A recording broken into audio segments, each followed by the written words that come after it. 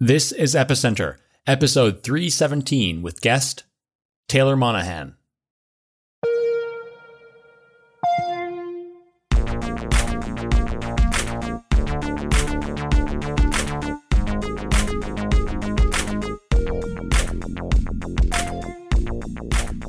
Hi, welcome to Epicenter. My name is Sebastien Couture. Today our guest is Taylor Monahan. Taylor is the founder and CEO of MyCrypto. Now, if you haven't used MyCrypto, you've probably heard of it.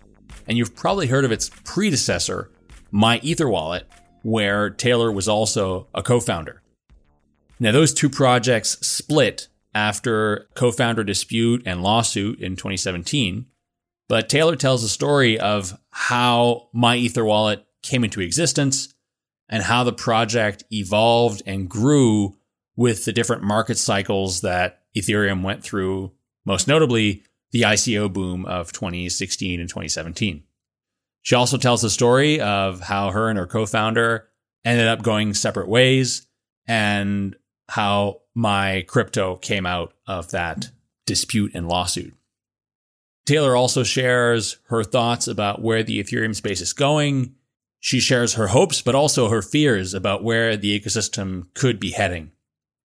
It was a great conversation, as is often the case with these episodes where we go back and look at previous times in the space, the kind of throwback conversations. It's interesting to take a step back and learn from the lessons of previous market cycles. Frederica and Brian did this interview, and I hope you'll enjoy it. Before we go to the interview, I'd like to tell you about our sponsors for today's episode, starting with our brand new sponsor, Pepo. If you haven't heard of Pepo, the way I describe it is it's a cross between TikTok, Twitter, and Steemit. TikTok because the way you interact with people is through 30-second videos. Twitter because the kind of content you'll find there very much resembles the kind of content you'd find on Twitter, or at least crypto Twitter. And Steemit because there's a built-in cryptocurrency that you use to tip people that you follow and content that you like. And you can use this cryptocurrency, which is called Pepo coins, to buy gift cards at a bunch of different merchants. So like Amazon and Uber Eats, Starbucks, and there's a whole bunch of different ones there. So it's actually quite useful. So I've been using Pepo for a couple of weeks now. I started using it when I was at SF Blockchain Week and I did a bunch of content there. And recently I've been using it to tell folks about what's happening with the podcast. So last week I posted a video where I shared who would be on the show in December. And I asked the question, who should we have on the podcast next year? And people have been answering, and there's lots of great suggestions there. So if you want to tell me, let me know who you think we should have on the podcast. Go to pepo.com, download it for iOS and Android, and you can follow me. It's the same username as on Twitter, Seb2.0, Seb2POINT0, and let me know who we should have on the show next year. We'd like to thank Pepo for their support of the podcast. We're also brought to you by eToro. Now, if you're interested in getting into the financial markets, stocks, bonds, indices, commodities, ETFs, or even crypto, and you don't know where to start building your portfolio, eToro's copy trader feature is the best way to get started. The way this works is when you create your account in eToro, you'll be presented with eToro's top traders. These are people that have spent lots of time researching the market, developing their strategies, and building their portfolio. And you can copy these people's trades, and whatever profits they make, you will also make the same profits proportional to your investment. What I also like about eToro is that they give you the risk profile for each of the traders you copy. So you can start building your own strategies on top of copy trader, investing certain amounts with low risk, medium risk, or high risk traders based on your own risk profile. So you really end up learning quite a bit about the markets by copying other people that have done all the research for you. So to check out eToro and start trading, go to eToro.com. That's eToro.com. Create your account and you can get started today. Now, this is not investment advice. It's my own personal opinion. You should always be aware of the risks that you take while investing, and specifically with cryptocurrencies because they involve a lot of risk. And we'd like to thank eToro for their support of the podcast. We're also brought to you by Cosmos, the Internet of Blockchains. And as I mentioned last week, the Cosmos Hub is upgrading from Hub 2 to Hub 3, and there's a number of governance proposals that are going to be integrated in this new hub. Now, if you're an Atom holder, there isn't necessarily anything that you need to do. There's no action required on your part. But if you're interested in learning more about the upgrade process and everything that's happening around the upgrade process, go to blog.cosmos.network. They're posting regular updates there. You should also follow them on Twitter. So the governance proposals that are going to be passed in this hard fork are the following. The community pool is now active, so governance will be able to spend funds from the community pool. There's a change to how governance deposits on veto proposals will be burned. There's a number of security updates, and they're increasing the set of validators from 100 to 125 validators. So this is all really exciting because it shows blockchain governance at work. These proposals were all passed through governance, and they're now being implemented into the Cosmos Hub as part of that process. So if you want to learn more, and if you want to stay up to date, you should definitely sign up for the newsletter at cosmos.network. Scroll down to the bottom of the page there, sign up for the newsletter. And while you're there, also check out Game of Zones, which is the adversarial testnet challenge, which is being set up by the Cosmos team in preparation for the deployment of IBC. We'd like to thank Cosmos for the support of the podcast. And with that, here's our interview with Taylor Monahan. So we're here today with Taylor Monahan. She's the founder and the CEO of MyCrypto, which is one of the most popular Ethereum wallets that probably many users have used, or perhaps MyEther, which is a similar product with sort of the same background history, and we'll get into a little bit the details here. So, and she's also been very outspoken on many topics, such as like usability, security.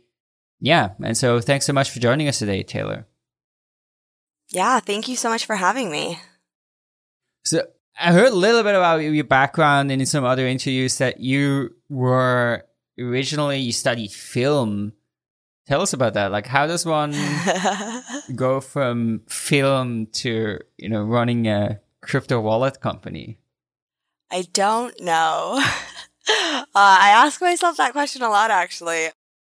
I was really passionate about film and storytelling, and in the production side of things in both high school and then at university. And then, I dropped out of film school after a couple of years, not because I suddenly lost my passion for film or anything, but just because I wanted to focus sort of all my energy on creating these films that weren't necessarily for school. I was kind of over the going to classes and doing homework thing. And I did that for a bit more time. And it was an interesting time, obviously, of my life, because I think everyone goes through huge changes, when they're that 18 to 22 range. They grow up a lot, and I certainly did. But it was also an interesting time just in terms of the economy, because 2008 had happened. There weren't really that many jobs floating around. And, when I kind of picked my head up and looked around, I realized that I was this liberal arts school dropout, with one of the highest rates of unemployment that we had seen in a long, long time. And so I basically just started sort of hustling, I guess. I got a job assisting with sort of marketing and creating product videos and shooting product images and updating the website and, just whatever I could get my hands on. And it really just grew from there. I quickly realized that, the skills that I had learned and the things I had enjoyed about making films and telling stories, film was just the medium. And I found that, with marketing and with making websites and all of this stuff, there's a lot of overlap. Yeah, totally. I'm curious, where does that entrepreneurial drive of yours come from? Probably my dad. He has always had at least one business sort of going, and he's an engineer. And so he's, very logical, very much a creator, very much a problem solver. When I had boy drama in high school, I would not go to him because he would try to logically solve the problem. Yeah, his brain operates in that way. And I definitely take after my father a bit in that regard. But my mom is the polar opposite. She's a teacher. She is highly empathetic. She gets people just inherently. If you come to her with a problem, she will not try to fix it. She will empathize with you. So I think sort of that mixture of yeah, I mean, my entire life was this very, sort of highly empathetic on one end and then highly logical on the other. And they always encouraged me to do whatever it was that made me happy. They were never like, don't go to film school, get a real job. They were never like, that's a terrible decision. They've always let me find my own sort of path and just kind of guided me rather than forcing me to do something. So you got into programming via building homepages. Is that so? Yeah, essentially I was, I was updating the website. So, it was like, figure out how to change this text or change this image. But very rapidly, like I loved it. So very rapidly, I was teaching myself how to build, little single page sites, little landing pages. Obviously, I was quite desperate for like money. I wanted money to go out on the weekends. I wanted money in my bank account. So I started doing any family or friends that needed a website. I would hustle my way and convince them that I could build it for them and that kind of stuff. When you learn how to program in that way, it's interesting because you don't necessarily have the full breadth of knowledge that the CS students have, but you have a lot more knowledge about how these things are sort of used and put into practice. And you realize that at the end of the day, yes, having sort of like the best code or the prettiest code or the most elegant code is really nice. It makes things more maintainable in the long term. But if you don't have an end product or whatever you're building, if that doesn't serve a purpose, if that doesn't solve the client's problem, you're not going to, it's not going to matter how pretty the code is. Yeah, I see. So what's the first time that you heard of crypto or blockchain? I don't know the exact date or what article or anything. I've looked for it endlessly because I'm so curious as to what struck me and pulled me in. But it was during the first sort of, or I guess the second, but my first sort of bull run, that 2012, 2013, 2014 era. It was before Mt. Gox happened. It was that time where there was a lot of excitement in the air and a lot of the mainstream media or the Mashables and the Gizmodos and, they were all talking about the blockchain. And I remember I read a couple things, but I didn't get sucked in. And then more and more people started talking about it. And at some point, I just completely fell down the rabbit hole. And then, of course, shortly thereafter, Mt. Gox happens and the price falls off a cliff. And the entire ecosystem it wasn't depressed, but it was pretty angry, I would say. There were a lot of really angry people around, and it wasn't really the happiest time. It was kind of jarring, how fast that all happened. Yeah, I mean, it's interesting when I think back of that time. I also kind of discovered Bitcoin around a similar time. I think it was maybe May 2013. And the thing is, to me, it made so much sense, Bitcoin. And I was convinced that everybody was going to start to recognize the same thing and everybody was going to start, getting on this thing as well. And then it was sort of at the same time that, the price started increasing and people started getting into it. And I was like, okay, it's obviously happening now. And everybody's soon going to be using Bitcoin. And then when it crashed, when it sort of Mt. Gox and all this stuff happened, it just didn't really register for me. I thought this was just some sort of blip and then it would be right back up. And this whole years of depression that kind of came afterwards. It took me ages to realize that there's really a kind of a deeper sort of sense of crisis going on. Yeah, it was a crisis. And it was I think it was sort of a reckoning for all of us. It was interesting because at that time, Bitcoin was seen as sort of the next payment layer. You could buy things and a vendor would start accepting Bitcoin and everyone would go and run and buy their product with their Bitcoin and stuff. Yeah. And then as the price crash happened and the fallout from Mt. Gox was the way that the news was sort of slowly delivered over time did not help anything. Yeah. I think that everyone sort of had a reckoning of what are we doing? Is this going to happen? What, sort of what needs to change. And there was definitely a collision of sort of the very early the OGs of Bitcoin who were very sort of anarchist. They had very strong philosophies in terms of privacy and in terms of identity and stuff like that. And then you had like sort of these people that were the people that saw Bitcoin as like the next payment layer, you know, and the buy your coffee with Bitcoin, buy everything with Bitcoin. And then you had the get rich quickers that were just flushed out. But when I think back to that time, I think a lot about sort of, I draw comparisons to that time and today, just because there are similarities. Like we haven't had a huge sort of Mt. Gox crisis, but we have sort of had a bit of a crisis of identity, I guess, or reckoning with, hey, are we going to be able to do this? Or what are we trying to do? What are we trying to accomplish? Yeah, for sure. So to go back a bit in time, but we should maybe come back to the state today as well. So you have most known for your work in the Ethereum space. You know, when did you kind of switch your focus from Bitcoin to Ethereum? And, you know, what was your early interactions with the Ethereum community? Yeah, in 2014, so during this sort of depression era of Bitcoin, the Ethereum white paper started sort of being, I guess, passed around. I think that's the best way to put it, just because the way that like I first heard about Ethereum and the white paper and Vitalik, the first link I actually like clicked was like some YouTube video of like, it was like a Google Hangouts, you know, that was recorded, and they were all sitting in their living rooms and they were talking about staking and proof of stake and the potential and the possibilities, you know, and given sort of the context of where Bitcoin was at the time, it just made sense to me that things were going to evolve and there was going to be a next sort of step.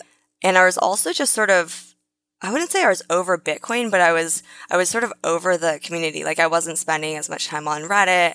I was never really a fan of Bitcoin talk, but, you know, I was just sort of, yeah, I wasn't fully engrossed in it like I had been previously.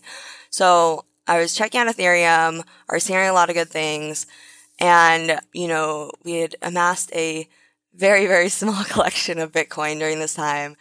And so I think we just, I don't know how much we put into the presale, but we just kind of took some of that pile of Bitcoin that we had collected over time and put it in the Ethereum presale.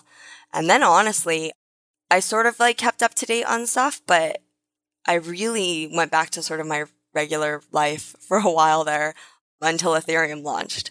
And when Ethereum launched, it launched without any user interface to manage your funds. You just had like the clients, the nodes, the command line interface. And literally, like, I was trying to figure out how to, you know, move my funds from this pre-sale wallet file that had been emailed to us. And I was like, oh, this is not ideal. Like, this is not going to work.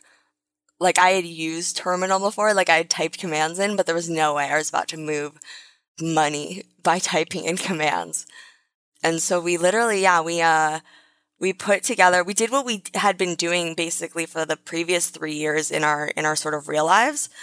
And we put together like a super simple little application, little website, whatever you want to call it, that would just basically put buttons on top of the command line interface, right? It was very like one-to-one interaction style.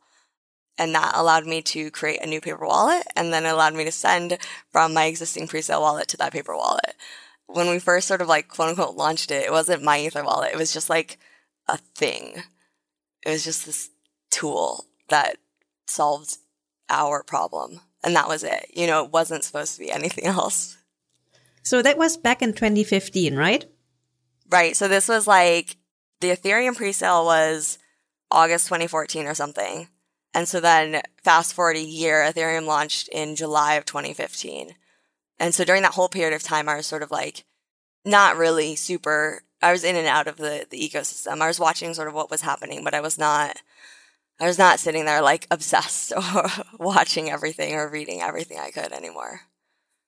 You had a co-founder back then, right? Right. So when I would talk about it was Kosala and me. We worked together in our regular traditional office jobs, building random things for clients, basically whatever clients wanted. And Kosala is, I guess, like full stack back end. He's an engineer, like he's a real engineer. And I was always like the front end and the product person and the interface between like the user and the program that makes things happen. But I was also the interface between like the engineers and the C-levels at the company. And I was the interface between the engineers and the client. And so I think that dynamic, it worked well at the company we were working for, but it worked well sort of for the blockchain space as well, because it turned out to be a very similar problems. And so how did you two go from, okay, we're building a little tool that's, useful, to, okay, let's go ahead with this and kind of build a company and, really take it forward as a startup? So there's never like a decision, I think, to like push it forward. It was, we have a problem, so we solved it. And then we shared it with some friends, and then we shared it with Reddit. And then Reddit told us that we should build this feature or that feature, or gave us feedback. And I think like the early versions, we had an email address in the footer. There was probably like myetherwallet@gmail, or like even just my email. And we would get these emails from people who were like trying to figure out the blockchain, right? Like trying to figure out what the hell this thing was. And I didn't necessarily know the answers. I don't know. I would say I was like 1 foot in the space and 1 foot out.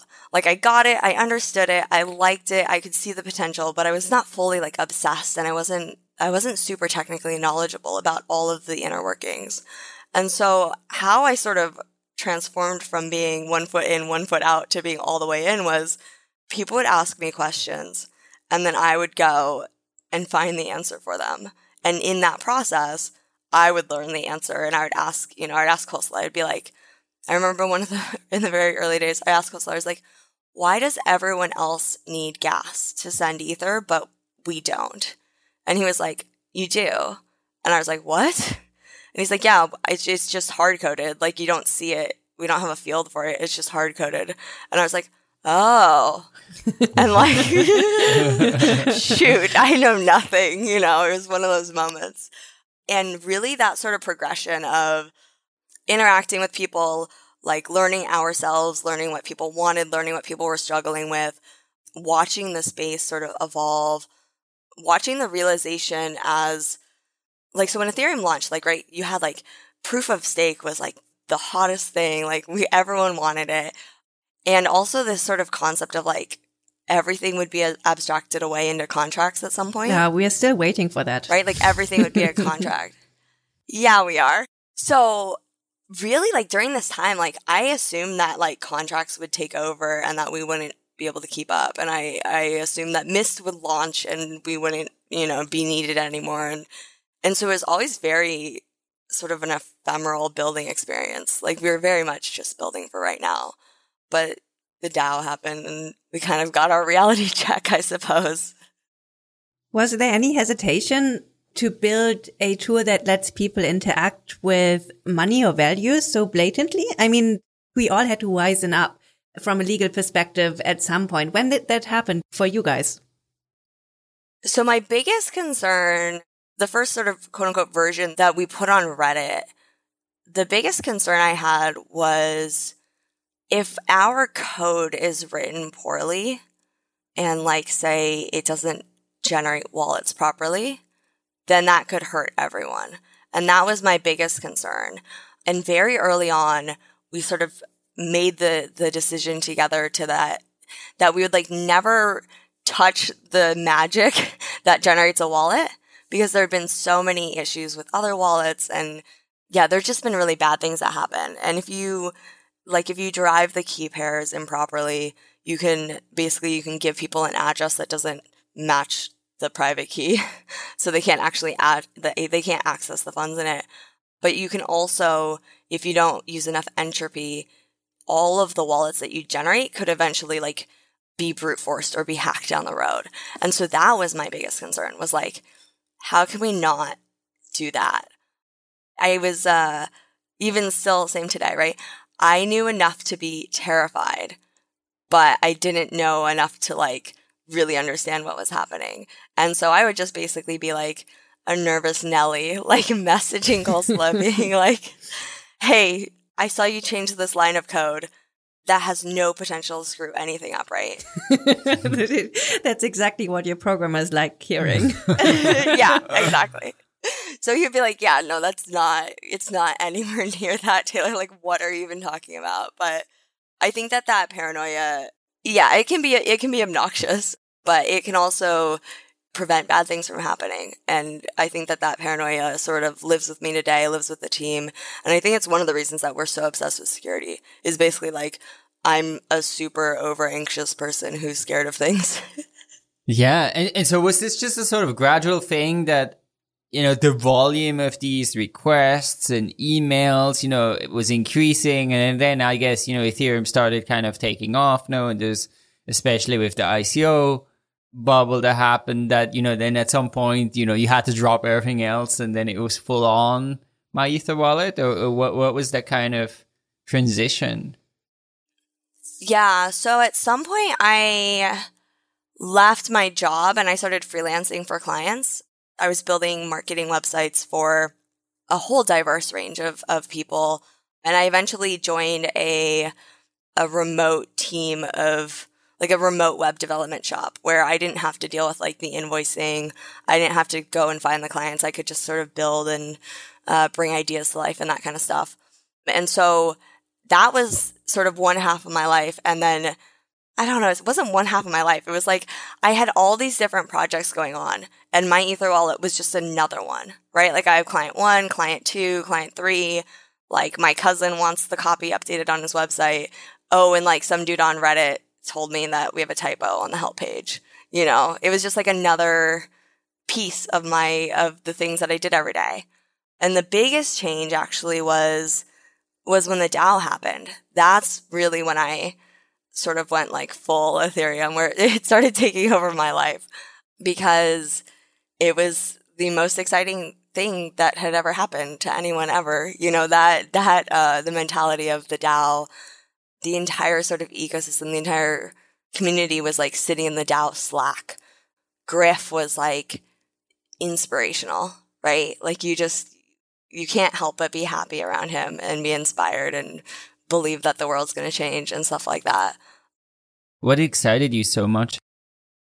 I think that, again, it was the optimism and it was the potential. It was like, for so long we had seen Bitcoin and Ethereum as maybe a payment layer or maybe a way to buy things or maybe a way to send money, but it hadn't really been realized, right? You occasionally got the opportunity to pay your crypto friend back. Like that was sort of the extent of using crypto. And the DAO sort of flipped everything on its head because all of a sudden you could put that money to use. At least that's what it felt like, right? Now, looking back, maybe not, right? Because like even if the DAO hadn't been hacked, would that have been successful? Like what would have happened, Would the wisdom of the crowd make good choices? Yeah, I mean, it was much ahead of its time, I guess, but... Yeah, it was very much ahead of its time, but I think that idea that just surrounding sort of capital allocation and the fact that you could do something and the fact that there was a whole new set of problems to solve, right? Because there was technical things that needed to be overcome in order to like interact with the DAO or buy your DAO tokens or whatever. But there was also like this very human problem where when you're voting for something, you can be very easily influenced. And since votes and the outcome of a vote is often like a zero-sum outcome, a little influence can go a long way. Yeah, I did a lot of research on voting and interfaces and stuff when the DAO was going on because I found it fascinating. How did your sentiment change as soon as it was hacked?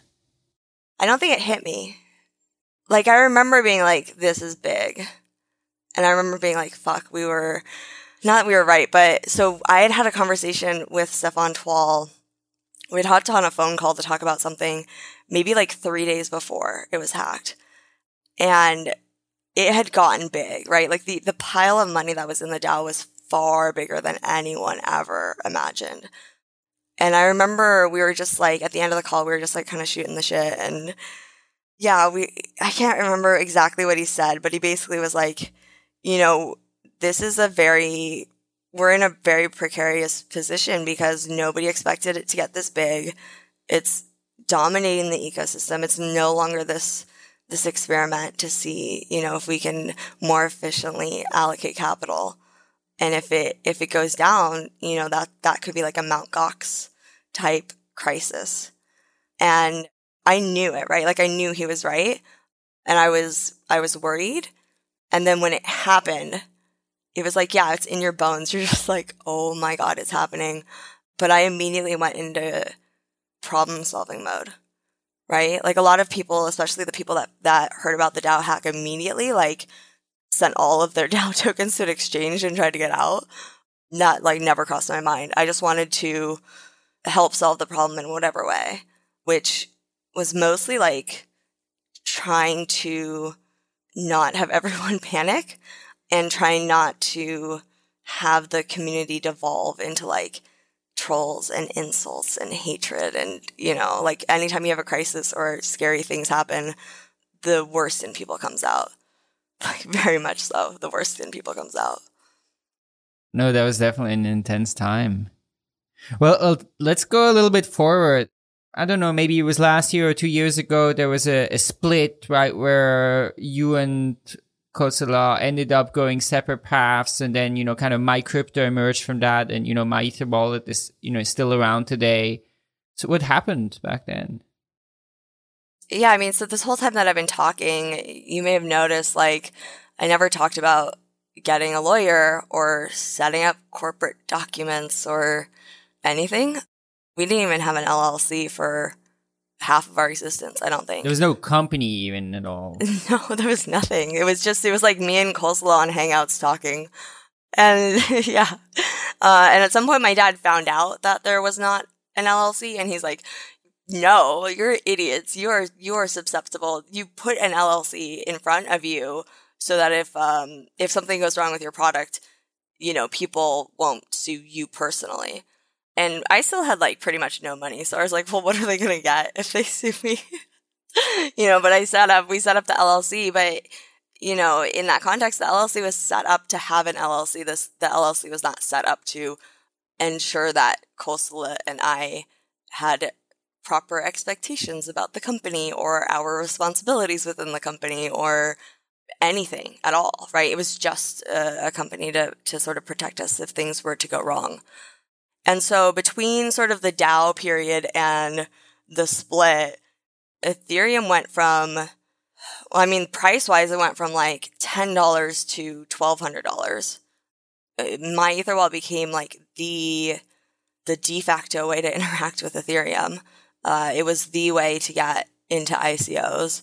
We went from, like a couple emails asking for features or asking questions about the blockchain to like maybe 1,000 emails a day. We were like during some of the ICOs, our support inbox didn't even have, like they don't have like a rate limit or anything, but they do prevent you from using their system to spam, right? Like to send spam. And so like there's like a limit of like you can't send more than like, I don't know, 500 or 1,000 emails a day. And like we would hit that because we would get 1,000 tickets and maybe 90% of them, the answer was, hey, here's how you can like look at your transaction, and the network's really clogged right now because of the BAT token sale, and just give it some time, or, whatever it was. And we would rapid fire. We had like a standard response for those things that sort of had like the top 3 solutions in one answer. And we would basically just like, reply spam to everyone.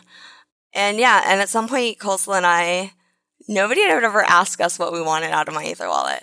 And I don't think we ever ask ourselves either. And so how I react to situations where people rely on me is like I double down. And so if there's 1,000 emails in the support box, I'm like, well, I have to answer 1,000 emails.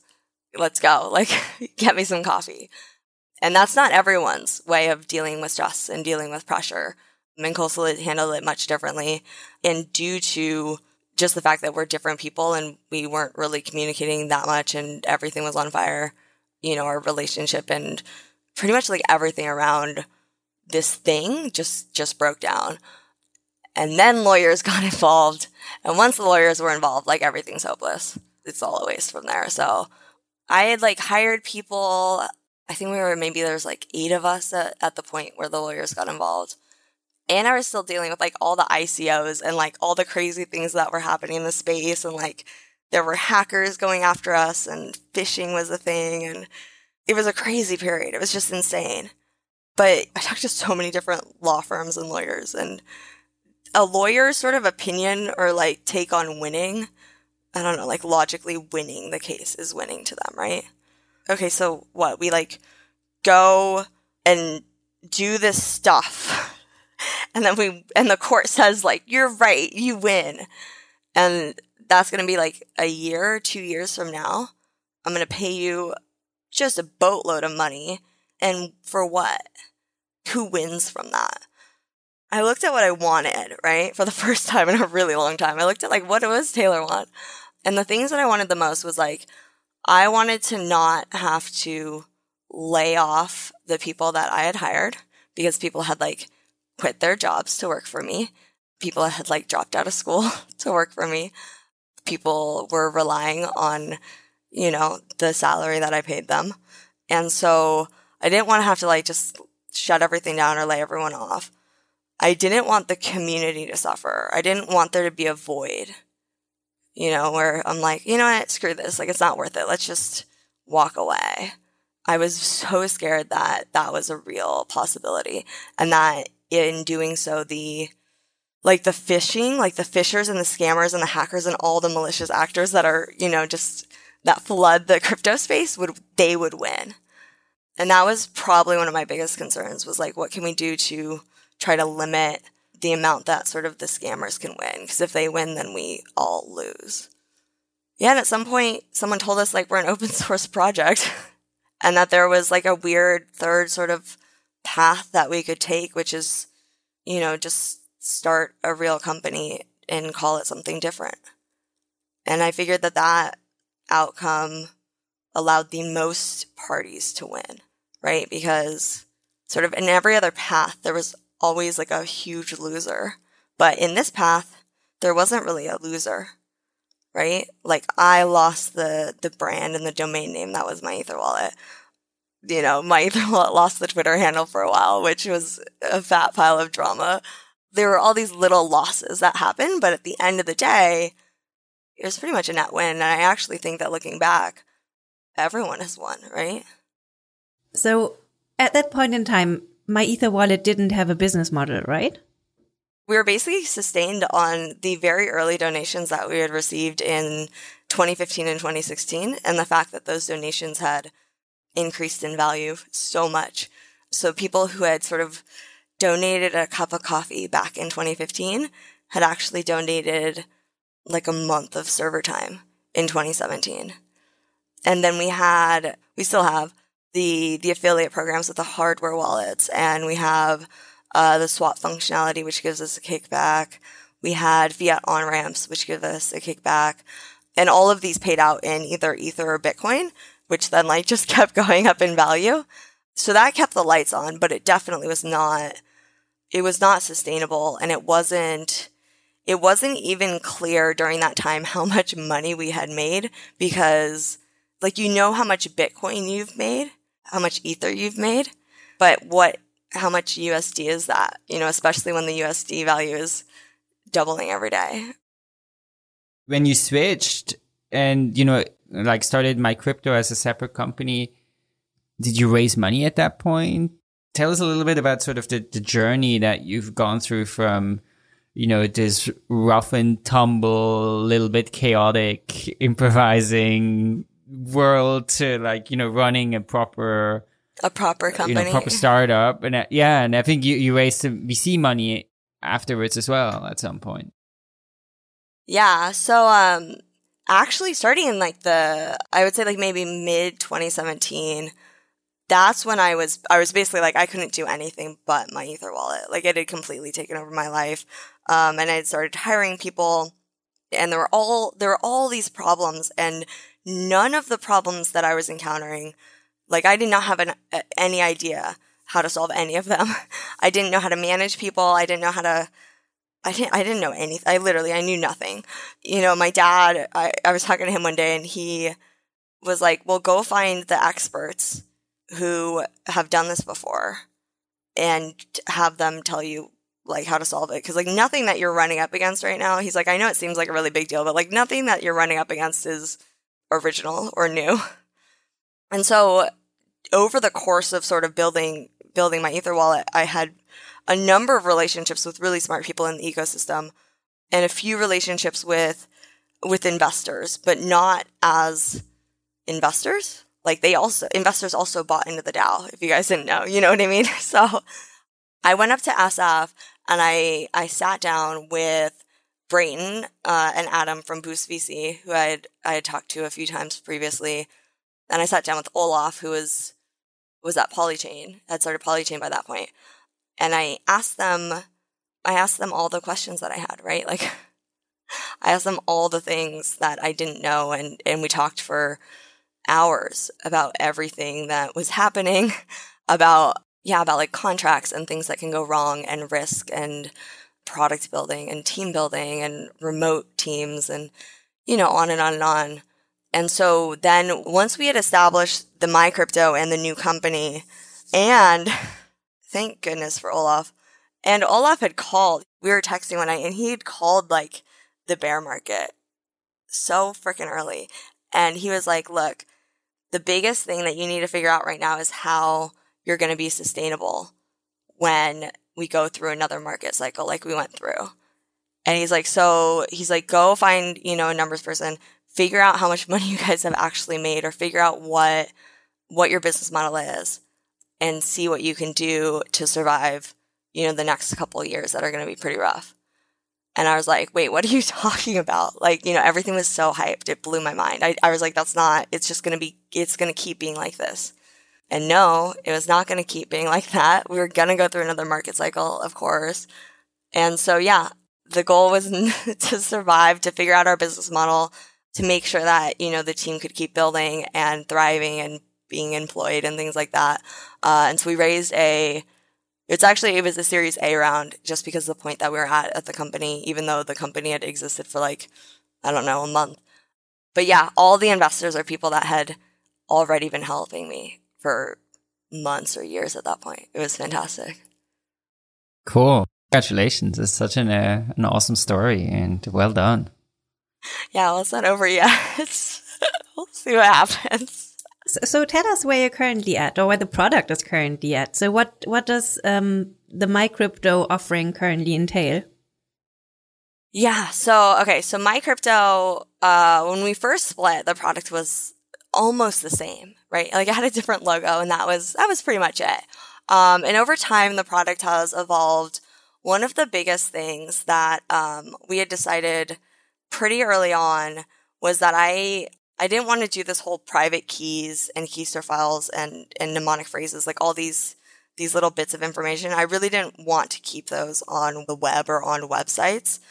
That was the entire thing, was you like went to a website and pasted your private key and then you sent your money around. That was it. That was the entire concept, which turns out to be really dangerous for so many reasons. And so once we had decided that we didn't want to do that anymore, we realized that like, okay, we need like an application or we need to up the interactions with hardware wallets or whatever. There's a whole bunch of different solutions. And we also realized that the code base was, had not been written for the long term. So we rewrote everything using React and we like wrote documentation and we thought about the architecture and all of these things that you do when you have a team of engineers instead of, like 2 people randomly building for tomorrow. And then we built we had the one code base that builds sort of 2 different versions, the desktop application and the website. And they have, slightly different functionality. And then during this time, sort of simultaneously, we had started working on new designs, which are in beta right now, because the biggest thing that I want to, I guess, solve, or the biggest thing that I want MyCrypto to be able to do is I want it to transform from being this tool and this sort of like, you go to MyCrypto and you interact and then you leave. I wanted it to be useful on a number of different levels. So if you go to beta.mycrypto.com right now, you now have like a dashboard, and every time you can like add an account. So every time you unlock your wallet, your Ledger, your MetaMask, whatever it is, you'll have like that account will be added to your list of accounts. And then you can see like the balances across all of your accounts. And when you send, you select the account you want to send from. And we have like a pie graph that shows you all the breakdown of your tokens and, transaction history. So you can see the transactions for all of your accounts, all on this dashboard. I'm super excited because it changes sort of everything. It changes from being a open source tool that you use when you need it to being something that hopefully can actually serve you on sort of your day-to-day life, or it can more closely sort of mimic the patterns that we're used to when we're using products that are fun and that are useful and that are enjoyable to use. What do you think is the biggest thing that these changes in what way will it improve the user experience or one's interaction? One of the biggest problems in the Ethereum space right now is that we went through this period of time of very, very heavy speculation, right? Of the ICOs and the capital allocation or whatever you want to call it, right? But where that leaves us today is that you have everyone who has a pile of tokens that are maybe useful, right? Like some of them are useful, some of them have governance properties, and some of them hypothetically will be used in a dApp somewhere down the road. But for the most part, you simply hold these tokens because you have them and there's no use for them right now.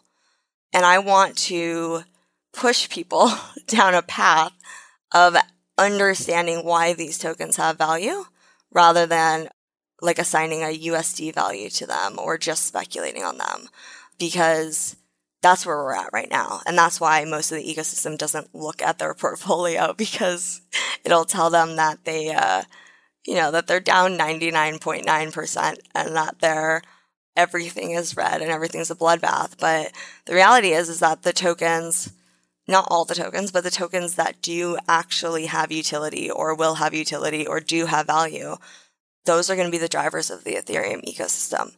And someone needs to tell people what the frick they can do with them at some point. So does the dashboard facilitate native dApp interaction? Yeah. So one thing that that's done is we have a really robust sort of style guide or document that lays out sort of our whole thinking about dApps and interactions, so that not only can we build little interaction layers, little micro interactions to say, like lend your tokens or lend your ETH on Compound and gain interest. But other people, since we're open source, could hypothetically do it as well. The idea is that everyone's dashboard can be a little bit different, and it can serve them. So if people are more speculative, like they're going to want to see their pie graphs and their increases and all the money numbers, right? Where if people are super into all the DeFi stuff that's happening today, they're going to want to see, how's that CDP doing? How, what's going on with Compound? All of these different layers. The other interesting thing is that, and I have to be careful how I talk about this because it can get really creepy, but it's not. You'll see. Okay, so the dashboard knows, like the client, right? The code knows what tokens you hold. And you can write code to determine what any user has done or has or holds or whatever, right? And if we were Google or Facebook, we would just take all that information and hoard it and sell it and exploit everyone. But luckily we're not. And so I want to figure out ways to give people useful and valuable information about sort of their state, like give them options or give them information that can help them sort of make the most of their crypto situation.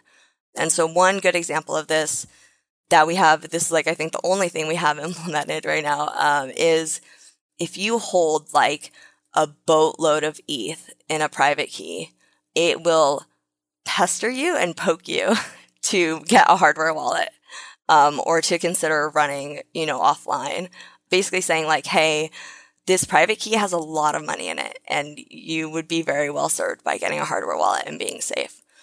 And the most interesting thing about all of this is that it all happens within the application. So it's not like the server's not processing this. Like we don't even know this. We don't know you. We don't know what is going on. We just like the code just knows that if a person has a private key type and the value is greater than X dollars, then show them a message that tells them to stop holding all of their money in a private key. That's super cool. Actually, that sort of brings up a question to me. Do you know like how many users MyCrypto has, like how many transactions they send, what kind of like value is held in those apps? So is that data that you have access to?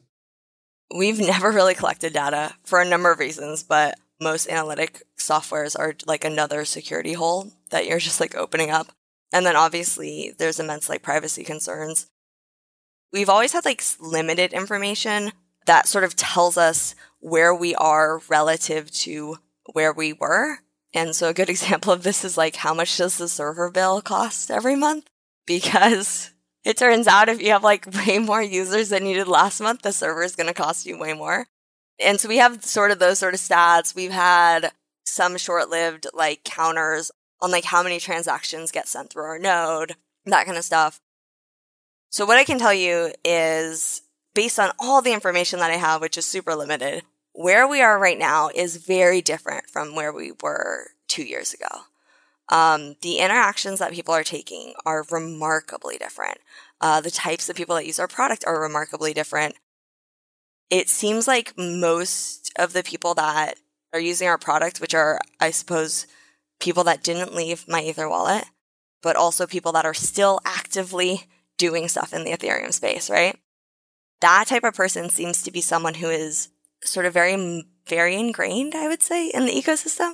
And they typically are sending very deliberately, right? Like the things that they're doing are deliberate actions, rather than in 2017, it was like everyone was just running around like a chicken with their head cut off.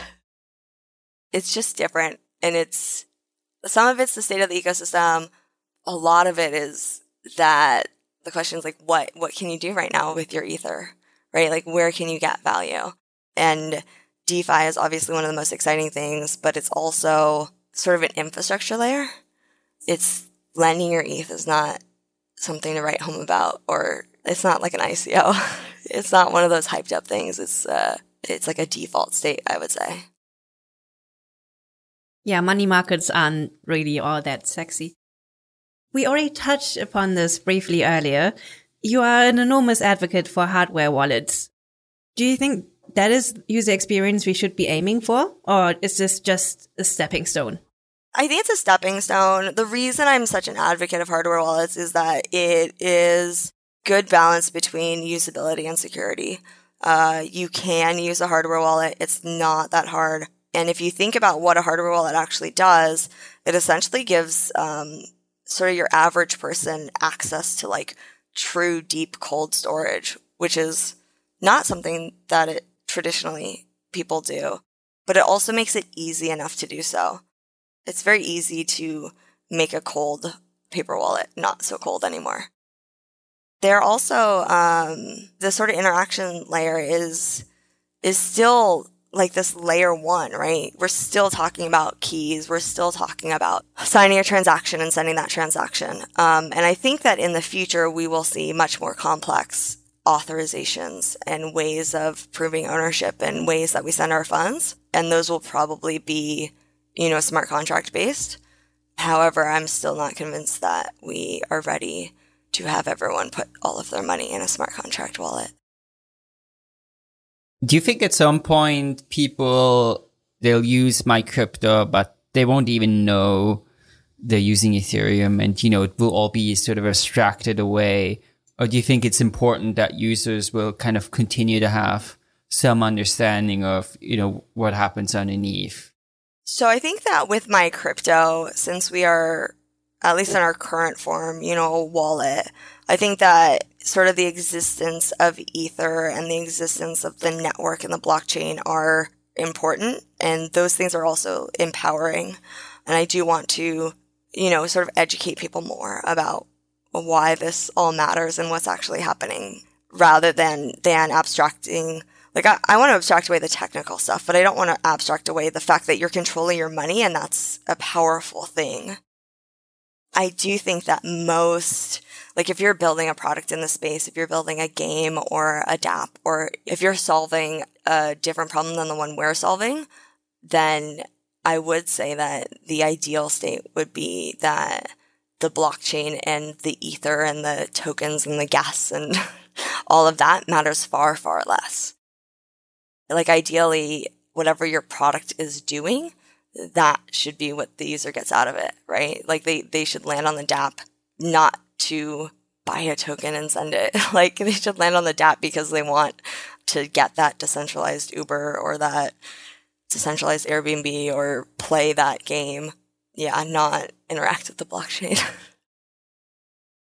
It sort of brings up another topic that has been on my mind quite a bit. When you started MyCrypto, when I became interested in blockchain, it was very much the idea of like, okay, you control your own keys. And this was like held as something very crucial.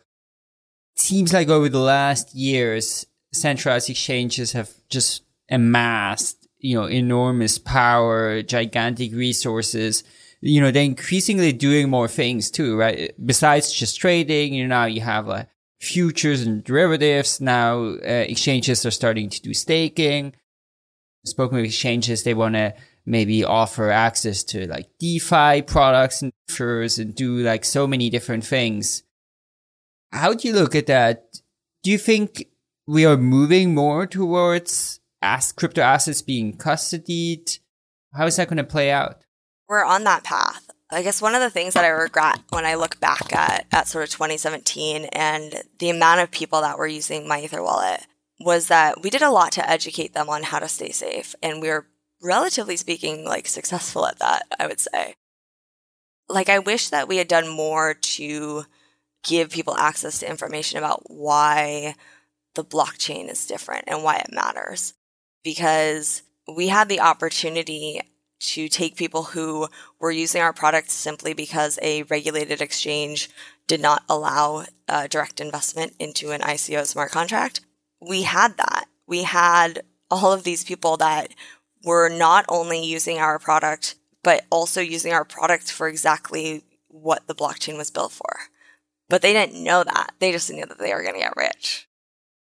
I think that we do have to get better at explaining why the blockchain is different and what value that adds and like what the competitive advantages are. Because at the end of the day, like, we're very close to having the quote unquote blockchain become just another word. And it probably already has, but it still holds meaning for me, at least. We're very close to forgetting that the value of the blockchain is that it's like an immutable ledger. Right? The value of the blockchain is that you can be in control, that you can hold people accountable, that you can provide transparency. And if we're using centralized custodian services for everything that we do, then like, why are we doing that on the blockchain? Right? Because you're not getting any of the advantages of the blockchain if everything's happening in the exchange. It's like you're getting all the worst bits. Like, you're getting like this weird user experience. You're getting this terrible regulatory space. You're not getting the power and the control into the hands of individuals. You're not getting the transparency. You're not getting the accountability. And then just throw the security issues on top of it. And it's like, realistically, why Coinbase over PayPal, Venmo, your bank? If you look at the entire DEX space, I mean, there's many DEXs out there, but if you look at the volumes, they can't really compete with centralized exchanges currently. Do you think that's going to change? And do you think that's going to give the blockchain back meaning? Maybe. So I had the most fascinating call yesterday with these guys who are more involved on like the OTC and the market maker side of things, which is a side of the industry that I really have have very little information on. And one of the things that I learned was that with DEXs, it's not just the volume that sort of increases the spread or gives users a worse price than centralized exchanges. There's this whole other layer of like the market makers are taking on additional risk, and there's front running because everything's on chain, and there's now gas, and now there's gas to cancel an order. And basically a lot of the reasons that the prices aren't competitive with centralized exchanges is due to all of these things collectively. It's not just the volume.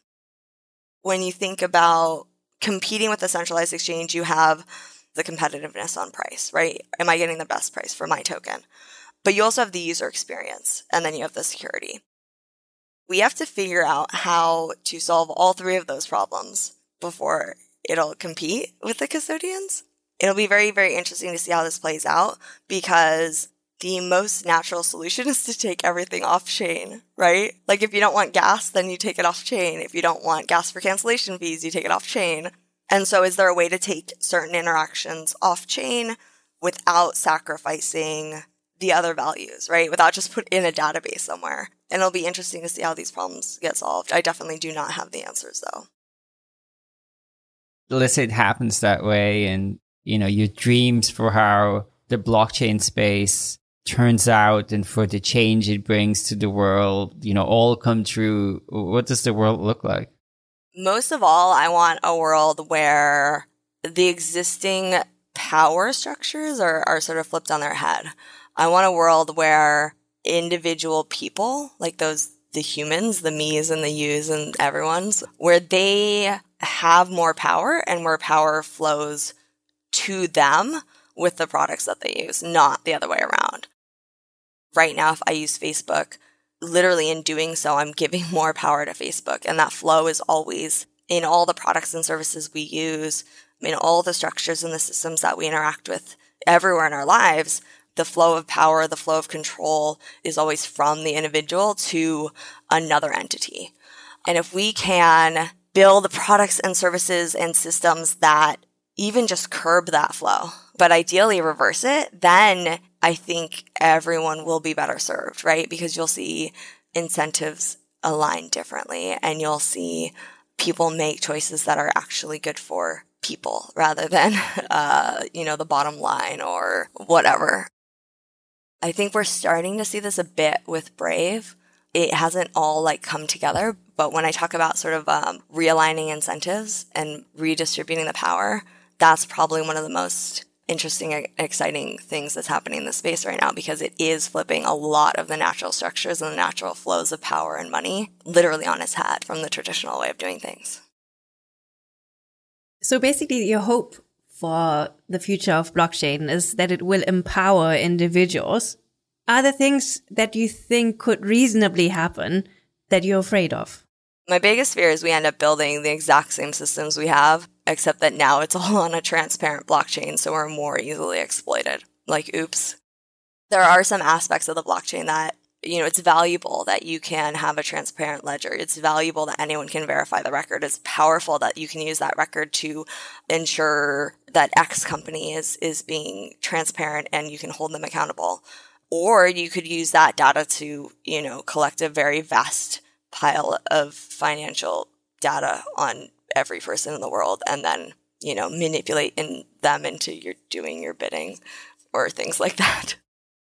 I think that we have to be very careful and sort of very aware of what the technical features of the blockchain are and then what the sort of human features are or the human values, because the blockchain is not empowering.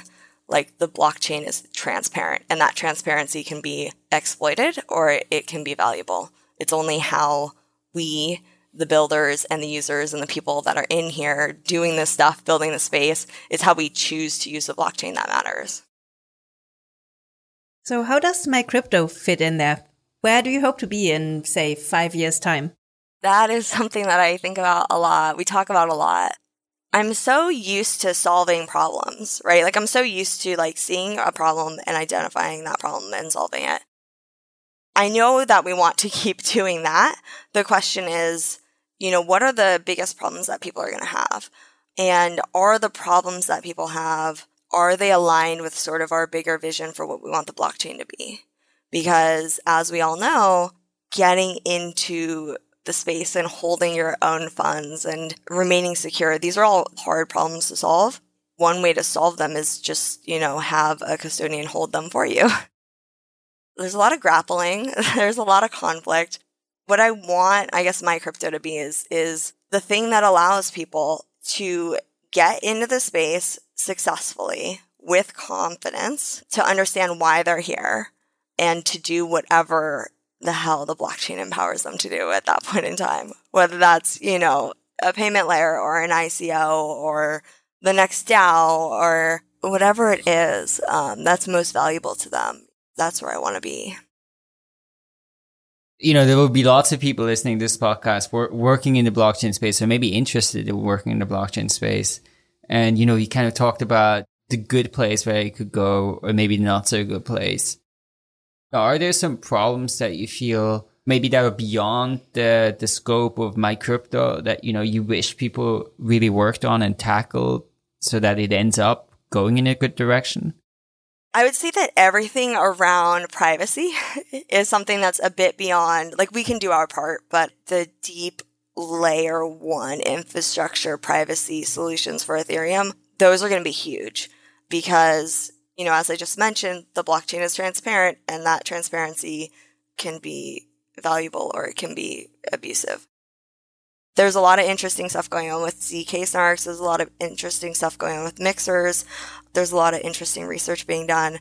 I'm super interested in seeing how this plays out so that people can have the ability to not just, necessarily send a single transaction, anonymously or privately, but that you can when you start up a new account or you start up a new identity or you spin up this thing that's going to interact with this dApp or this game, that needs to be completely separate from your last identity. Because otherwise we could just all use one address forever and everything would be fine. But, especially as dApps evolve, I think that it's going to be more and more important that you have separate, isolated little areas for you to do your interactions. Otherwise, the comprehensive profile that people can collect, that anyone can collect about you is going to be huge. And the value of that is so huge that it will be exploited. You can't not exploit that. I mean, I won't exploit that, but that data is immensely valuable. You fear that probably the worst outcome is to create some sort of perfect surveillance machinery. Well, Taylor, thanks so much for coming on. It was really super awesome to talk with you and to learn a little bit about you and your history and MyCrypto and all the fantastic work you're doing. So yeah, thanks so much. Thank you for having me. And this was super fun to talk to you and share all these stories of my life. And of course, we'll have links to the beta thing so people can check that out and the main MyCrypto. And yeah, so hopefully those who haven't checked it out yet will have a look at the products. Definitely check out that beta.mycrypto.com.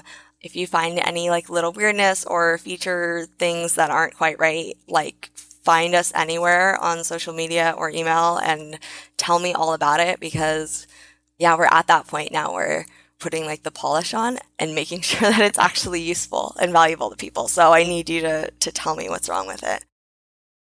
Okay, cool. Then thanks so much, Taylor. Awesome. Thank you, guys.